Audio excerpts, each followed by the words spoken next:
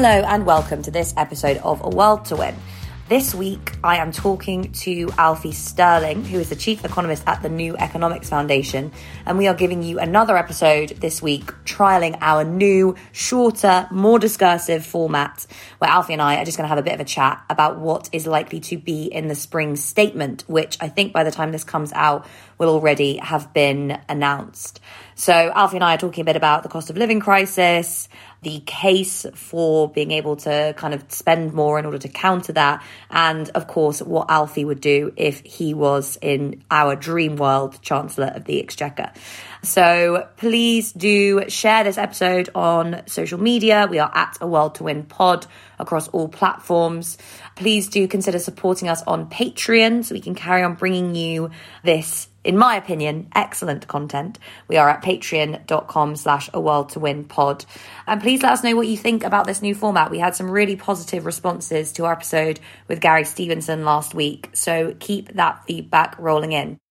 This episode of A World to Win is brought to you by Haymarket Books, which has a load of great left-wing titles, perfect for listeners like you. One that you might like is Remake the World, Essays, Reflections, Rebellions by Astra Taylor. Astra has appeared on the podcast before. She came on the episode where we were discussing the life and legacy of the late, great David Graeber, who really deeply influenced Astra, particularly in all her writings about inequality and debt and democracy. And she is really an amazing thinker, and that really shines through in this collection of essays. Keeanga-Yamahtta Taylor has called her the people's public intellectual in praise of the book. You can find this and many more books at haymarketbooks.org, where readers in the UK and US will receive free shipping on orders over £20 or $25 respectively.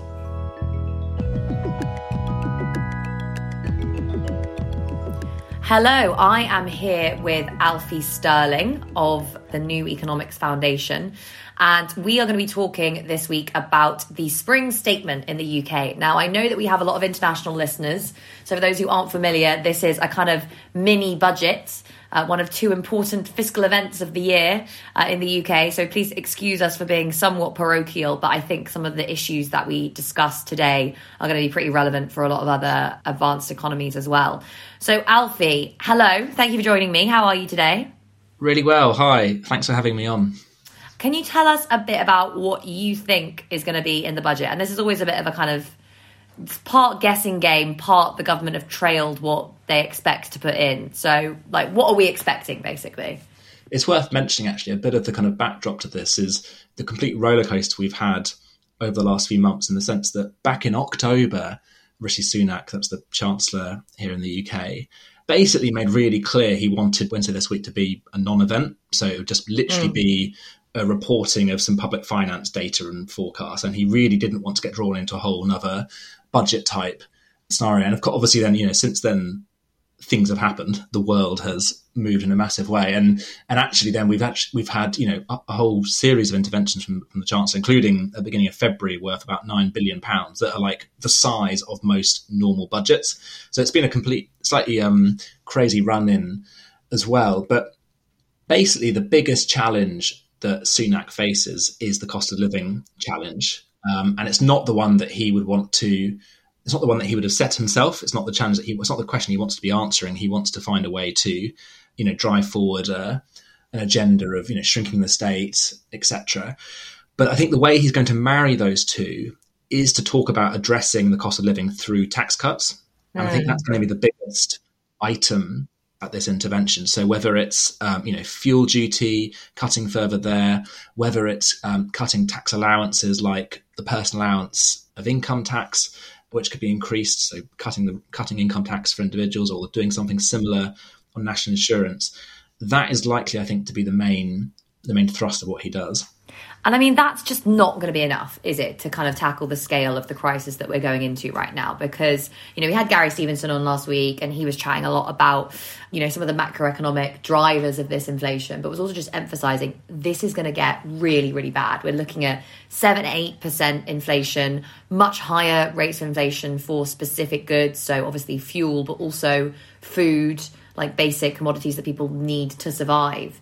And tax cuts, which will help some people. And I mean, particularly we know that like a significant burden of tax is placed upon younger working age people, especially since we've had these changes to national insurance. But for the people who this is going to affect most, which is basically the poorest households, people who are like often living on minimum wage or on universal credit in insecure employment, like tax cuts are not going to go anywhere near far enough to deal with what we're going to see, the energy price caps being removed in April, and then next winter, people are going to be literally having to choose between heating and eating. Do you think that Rishi Sunak is aware of the scale of this problem and just kind of thinks that his, as you say, keeping the state small agenda post-COVID is more important?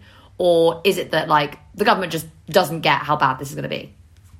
No, I think that's completely right, that tax cuts won't be enough. It's a combination of not enough, but also going to the wrong places. The way I think about it is, in many ways, trying to address, a national cost of living crisis through tax cuts is like pouring a bucket of water over someone because they're thirsty. A little bit might get to where it's needed, but most will be actively unhelpful, and certainly won't address the core problem. And that's certainly the truth. Does Sunak realise this? I think he's asking a slightly different question. He's asking how can he drive through his longer term agenda, which, as we've been discussing, is around a smaller state and shifting the balance in the economy from public to private sector, but also at the same time is he doing enough?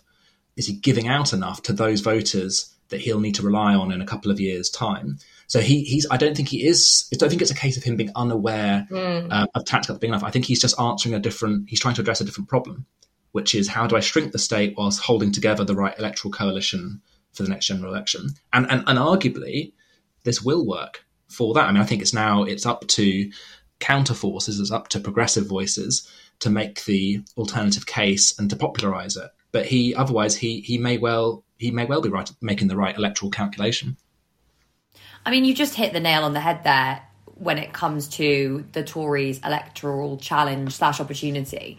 I mean, the challenge is maintaining, their ideological agenda, their commitments to their specific interest groups that support them, and also kind of capital in general, which is, as you say, to kind of keep the state, in inverted commas, small. And this has always been a bit of a myth around neoliberalism. It's not actually a small state. It's a state that's doing lots of different things, but it's a state that's retreated from specific areas of the economy, particularly around kind of social security and public services, but also making sure that there are enough giveaways to the 40-ish% of the electorate that the Conservatives need to hold on to.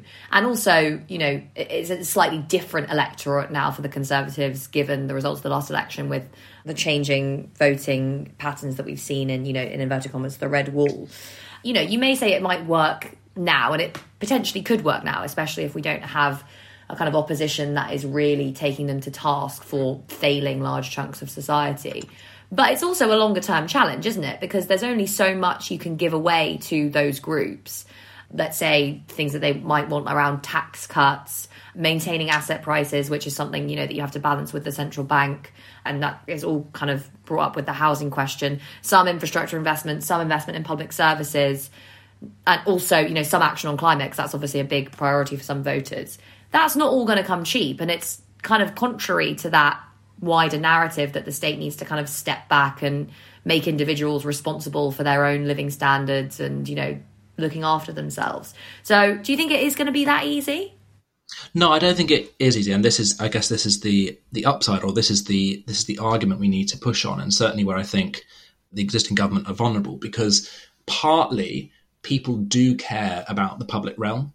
People notice waiting times. They notice if trains are too expensive and slow. They notice if they can't find a good care home for elderly relatives or other sick members of their family. So people notice the quality of public services. And in the end, all else being equal, if you continue to erode the tax base, you will make it harder to have quality public services in this country. So that's one thing, as you say. I think that will be a challenge. And, the Conservatives are seeing this, and their answer is, well, let's turn government into National Health Service. And the share of the NHS as a share of all public spending has risen from a sort of 20%, low 20%-ish to 30 odd, much more than 30%.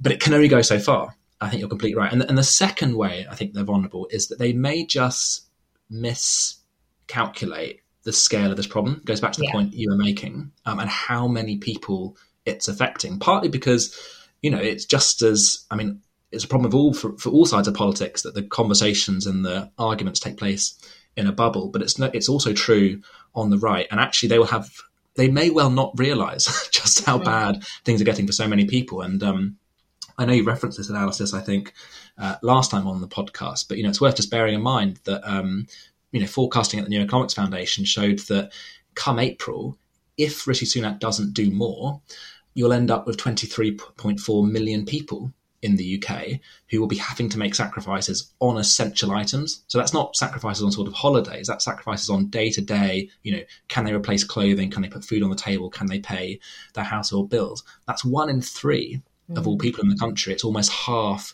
of all children. And that gets to a critical mass where it begins to affect the mood of the conversation. It begins to affect the political calculus. Yeah, I think you're absolutely right. And thank you for bringing up that analysis, because that was fascinating. Can you talk a little bit more about what else you found there? Because I know we have this general sense that inflation is going up, food prices are going up, fuel prices are going up. But where is this going to affect people the most? I know the ONS, the last time they did a kind of distributive analysis of inflationary pressure, so where inflation is being felt most, was just after the financial crisis, and they did find then that it was hurting less well-off households more than better-off ones. But we haven't had that analysis again. So what has NEF kind of found about where the specific pressures are going to be, where they're going to be felt, which kinds of households are going to suffer the most? So a couple of things. One is that on the inflation point, part of the problem is that standard measures of inflation tend to track particular items across time and show how those prices change. And so there's a big problem, which is that if items sort of drop out of availability, then it doesn't show up in the inflation statistic. They just fall out of the trend. So to make that less obscure, less arbitrary, let's say you've got a kind of a essentials food item that's on the supermarket shelf. That item could disappear for a few weeks for perhaps a sourcing reason or supply chain reason, and effectively everyone that was relying on that food item will now have to buy something more expensive. That may not show up in the official measures of inflation. So we know that inflation itself isn't necessarily capturing the lived experience of prices, but on our analysis in particular, actually I think the really important driver was actually on the income side. And I think this is the point that needs to be stressed more, which is that a cost of living crisis only becomes a crisis when the cost of living exceeds incomes. So it's not enough just to look at the cost side. You have to look at what's happened on incomes too. And of course, this is actually the bit where government is much more culpable, to put it bluntly. To an extent, prices are outside of their control in the current environment. It's a function of global supply chains hitting a bottleneck, because in the UK and elsewhere, we're now buying tradable goods much more than we're buying services, and it's put pressure on those supply chains. But the reason why people are then unable to absorb this increase in prices is because, we've had stagnant wage growth for 10, 12 years. We're entering the fourth period of falling real wages in the UK in less than a decade. It's because government has deliberately eroded the income safety net in the UK. If you take the unemployment payment, for example, it is now at its lowest rate in relation to earnings in the UK than it's been since the 1960s. And it's the lowest on some measures of any advanced economy in the OECD. So these are deliberate policy choices on the income side that have just meant that this sort of crisis was just waiting to happen. That is a really interesting point. And you're right, we're not talking about that nearly enough. There was, at the start of this kind of, awareness of this crisis, there was, I know, a few people trying to kind of bring out the old wage price spiral argument. I know the Adam Smith Institute, I think, did some analysis basically saying that the problem that we're going to face is baked in inflationary pressure, because prices will go up and then employees will demand wage increases in line with inflation. And that's not what we've seen at all. There has been, I think, some wage increases in particular sectors as well, especially where there have been shortages. But broadly speaking, we've seen wages decline in real terms. And that comes, as you say, on the back of, the decade of wage stagnation that followed the financial crisis and the just kind of chaos that we've seen in labour markets really over the last several years. And as you say, government is culpable on that on a number of fronts. It's not just when it comes to social security, it's also public sector wages being frozen, which is a really strong signal, both to the private sector and also obviously, creates certain expectations within labour markets in general. And also, legislation on minimum wage. We did have obviously some increase in the minimum wage under George Osborne, but that has not been enough, and it's not kind of carried through into this government. And then there's the very obvious point around power, around bargaining power. Because the reason that all these economists were saying, we're in danger of this wage price spiral, was because employment was so high. They thought, right, employment is high, the labour market is tight, employees have a lot of bargaining power. But they don't have a lot of bargaining power, mostly because they're not organised, and often they're in very precarious employment where they could just be laid off, as we've just seen with P&O. So what can we actually do? What can the government actually be doing on the income side of things to tackle this problem, if they even want to tackle this problem, which is an open question. Sure, no, that's completely right. There's a number of fronts there, and it's that wider labour market environment that has seen low pay, insecure work proliferate since 2010, and that sort of low investment environment as well, where because we had a decade of austerity and nobody was that confident in future demand for their goods and services, everyone was hesitant to invest and decided to keep cash back, keep workers on temporary contracts, also they could be nimble and agile if they needed to be because of an uncertain outlook. And of course that just meant more 0-hours contracts, that meant more self-employment, etc. And of course there've been tax incentives as well to drive people away from employment and into more precarious forms of work. I mean, on the PowerPoint, and this speaks to your question as well about what can government do more. I mean, it's worth pointing out that these things are of course all related, and sometimes in ways that aren't talked about that much. So for example, often, and it comes back to the wage price spiral point as well, actually, and by the way, it's a prerequisite for a wage price spiral is that wages are rising, and that's the bit that's missing. And wages have fallen back to about 4%, which 4% increase in nominal wages, and that was completely normal before, outside of the last decade of stagnant wage growth. But this point on power, so it's a tight. Economists talk about tight labour markets, and that being one of the preconditions for sustained wage rises, and tight in the sense that there are more vacancies, or there's a rise in vacancies relative to the number of people looking for those vacancies. But one way you can achieve this is through the design of your social security system. I think, again, we don't think about income protection as an active lever of labour market policy and of power as much as we should do, because in the end, at the kind of crux of the UK problem is that we don't have an issue creating lots of very poor quality work. The issue is that hardly anyone feels able to reject it. The unemployed or low-paid workers have to compete for the next lousy contract, the next lousy fixed-term low-paid job, and employers don't have to compete for workers. If you were to increase the level of payments during periods of unemployment and reduce the conditionality, you would shift that power dynamic, you'd shift that power gradient. And if you allow people to say no and to reject poor quality work, you will then start to see a response in the labour market, and that competition moving from workers to employers. Now, there's lots of other ways in which these power dynamics play out as well, but I think that's just an example of where you can do multiple things at once. And that's why we would argue that income safety nets are so crucial, both because of the near term, and going back to the conversation about tax cuts, actually the most by far and away the most effective way to support people through an incomes crisis, the cost of living crisis, is through targeted means-tested support. But also, if you change the design of those systems for the long run as well, you shift the power dynamics in the labour market as well.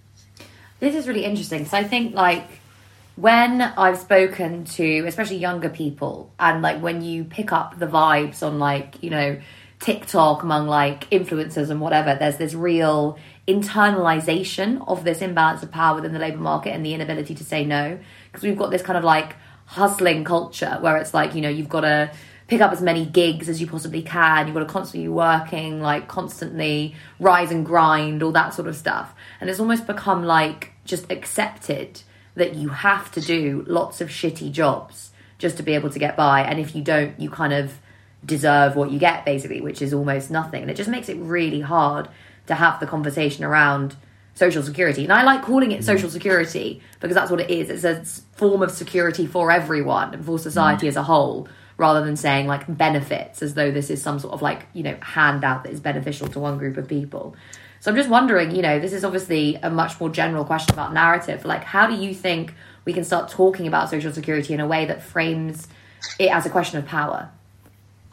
Well, I think that is the big question for anyone that wants to see an improved safety net, an improved social security system. I mean, I think the way to grow popularity is partly to talk about how you could use it as part of a wider strategy for pay, because I think a lot of people, I mean, let's be honest with ourselves, a big audience here are people who aren't intuitively supportive of income safety nets. And one of the reasons why they're not intuitively supportive is because they have stereotypes in their mind of, you know, deserving and undeserving. And so talking about how taking action on safety nets can also drive up the quality of work, I think is really important. But I think the other part of it, and perhaps it's less about power, but I think the other part of it is talking about how it's about mitigating risk. So, you know, we don't, you know, we totally accept that the NHS is there for everyone when they get ill.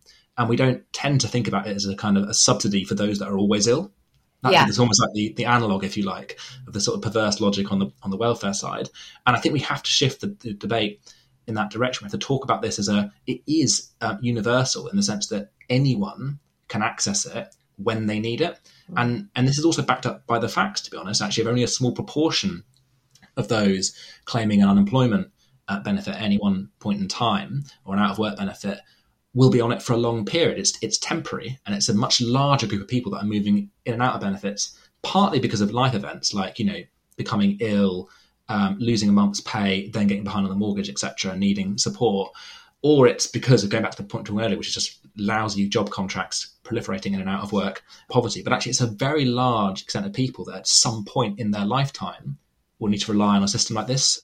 And this is actually becoming a much bigger issue now, because we've got a big increase in the number of people who are effectively unable to go back to work, often because they've got long-term issues resulting from COVID. So we've got this kind of disability/long-term illness crisis coming down the road as well. That's right, and you know, that's one of the drivers of labour market tightness, going back to the economic jargon, coming out of the pandemic. It is partly people retiring early. It's partly non-UK residents, international migrants, not coming back to the UK post-pandemic in the way that we might have previously hoped. And of course, that's related to Brexit. But it's also increase in long-term ill health, which is getting worse because of an aging population, but has been accelerated by the pandemic and long COVID and other health effects from lockdown. Now, what the government, what Rishi Sunak, what Boris is probably going to say in response to all of this is, there's no money left. We spent all the money during the pandemic. We were so generous. We paid all of your wages. We gave loads of money to businesses. And now there is just absolutely no money left in the bank. Now, we've obviously been dealing with this argument for a very long time. And in some ways, I think people are a bit sick of it. But in some ways, it continues to be very compelling because it is an analogy with how the average person experiences, you know, their finances. It's like you have a certain amount of money, and if you spend over that, then you're in trouble. So, you know, how can we start responding to this today in a compelling way that isn't too economicsy, that people can kind of intuitively understand, where we're saying actually we're, you know, investing in our futures here by A, protecting people now, but also B, thinking let's invest in decarbonisation so that we're not so dependent upon a couple of deeply authoritarian states for all our energy needs, and we can actually decarbonise in the future. Yeah, I mean, it's worth also noting that obviously to some extent all countries have this problem and this debate to an extent, but the UK is an outlier, even by sort of, you know, Western economies. You know, in the US, in equivalent terms, the government spent about 100 billion more a year during the pandemic. That's kind of, you know, in UK economy size terms, than they did in the UK. And then you look at kind of, you know, France and New Zealand, and their response to the energy price rise goes way beyond what government has done here in terms of, you know, full rebates or half, you know, cutting the price by half the increase. I think you need to tackle this point about public debt and borrowing and the analogy of the household in two ways. One is around, as you said, kind of making the positive case for what it's for. So no one's actually arguing kind of, let's increase debt loads because debt's great. It's what we're actually trying to do with that investment. So whether that's, talking about, as you were saying, energy security, like, how does anyone want to continue this sort of vulnerability and exposure to fossil fuel markets and by extension countries like and regimes like Putin's in Russia? If we want to rebuild our security, then that requires investment, and incidentally it requires the same sort of investment to get to net zero. So I think talking about those sort of the positive side in a way that as many people as possible buy into. But the other, I think, is to bring it back to a conversation about fairness and talk about that in a way, in a non-economicsy sense that people can understand. So, for example, just point out that if you build a hospital and that hospital is going to then, it's going to run for 100 years or more in terms of the kind of the structure of that hospital and most of the infrastructure you put in place, you're going to have, several generations are going to benefit from building that hospital and being able to kind of, treat ill health and save lives. But how can it be therefore fair if the generation that happened to be paying taxes at the point at which the hospital was built has to fork up the entire cost? So this idea that actually it's not only economically efficient, but it's just fair to spread the cost of these sorts of investment through time so that everyone who stands to benefit makes a contribution to the initial cost. And the way you do that is public debt. That is essentially what it's doing, is moving tax receipts through time, because rather than forking up all of the taxes in the first year, you borrow and then you steadily finance that debt across time. So I think, I mean, if I really had the answer, Grace, I guess we wouldn't be having the conversation. But those are my thoughts anyway. Yeah, I think there is also there's perhaps a greater understanding of that point today, because I hear now sometimes people saying, well, the national debt was much higher after the Second World War, and how do we get rid of that? We kind of grew our way out of it. We invested in building new homes. And that analogy is potentially more potent today because A, the world is in a position of overt conflict, and B, we've had all these analogies around the pandemic about it being like a war, a crisis on that scale. And I think actually, the cost of living crisis that we're about to go into may even equal or perhaps even exceed COVID in terms of the human suffering that it causes. So I think there is that analogy that we can make of okay, we've come together before in the past to invest in building an economy, rebuilding an economy in the wake of a very significant world event. Why can we not do that today again? But yeah, it is obviously very difficult to talk about this because the obvious argument that the right makes is so rooted in people's everyday experience. But as you say, we will get out there and see what works and try and make this case in a positive way. The last question I want to ask you is a question that I am always asked whenever I go on, any media around spring statements and budgets. And it's an annoying question, but I'm going to ask you anyway. If you were in charge of the government finances, what would you be announcing tomorrow? I mean, in some extent, it's entirely uninteresting and in line with everything we've been talking about, which is probably three things. I'd significantly strengthen our income social security system, and the NEF's campaigning for a living income.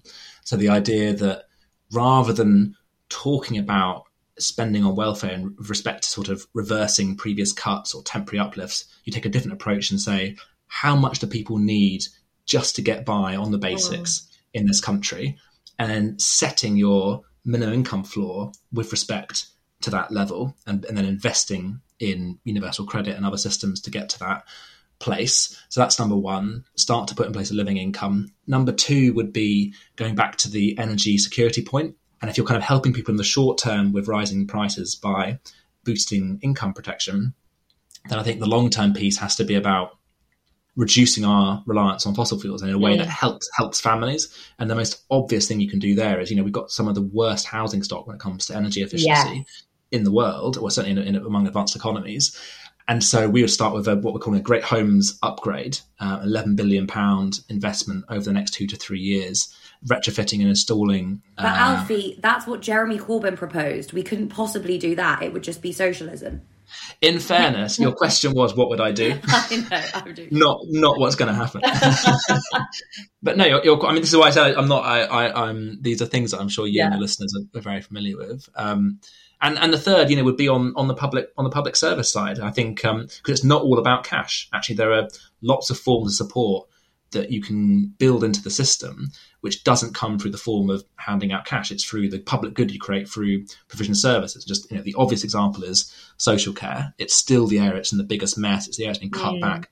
Whereas it also comes back into actually the kind of cost of living crisis insofar as social care workers are among the least well paid of any others in the economy. So, a real drive to say, right, we need a universal care service. It's not right that people have to switch beds and bankrupt themselves in some circumstances. We need to have a linked up system that in the end is free at the point of need, and lifting pay and standards of the workforce at the same time to help get there. So those would be the three fronts. And you can't do all of it in one spring statement. It wouldn't all come in through one budget, but there's a lot you could do on all three of those fronts to make a start.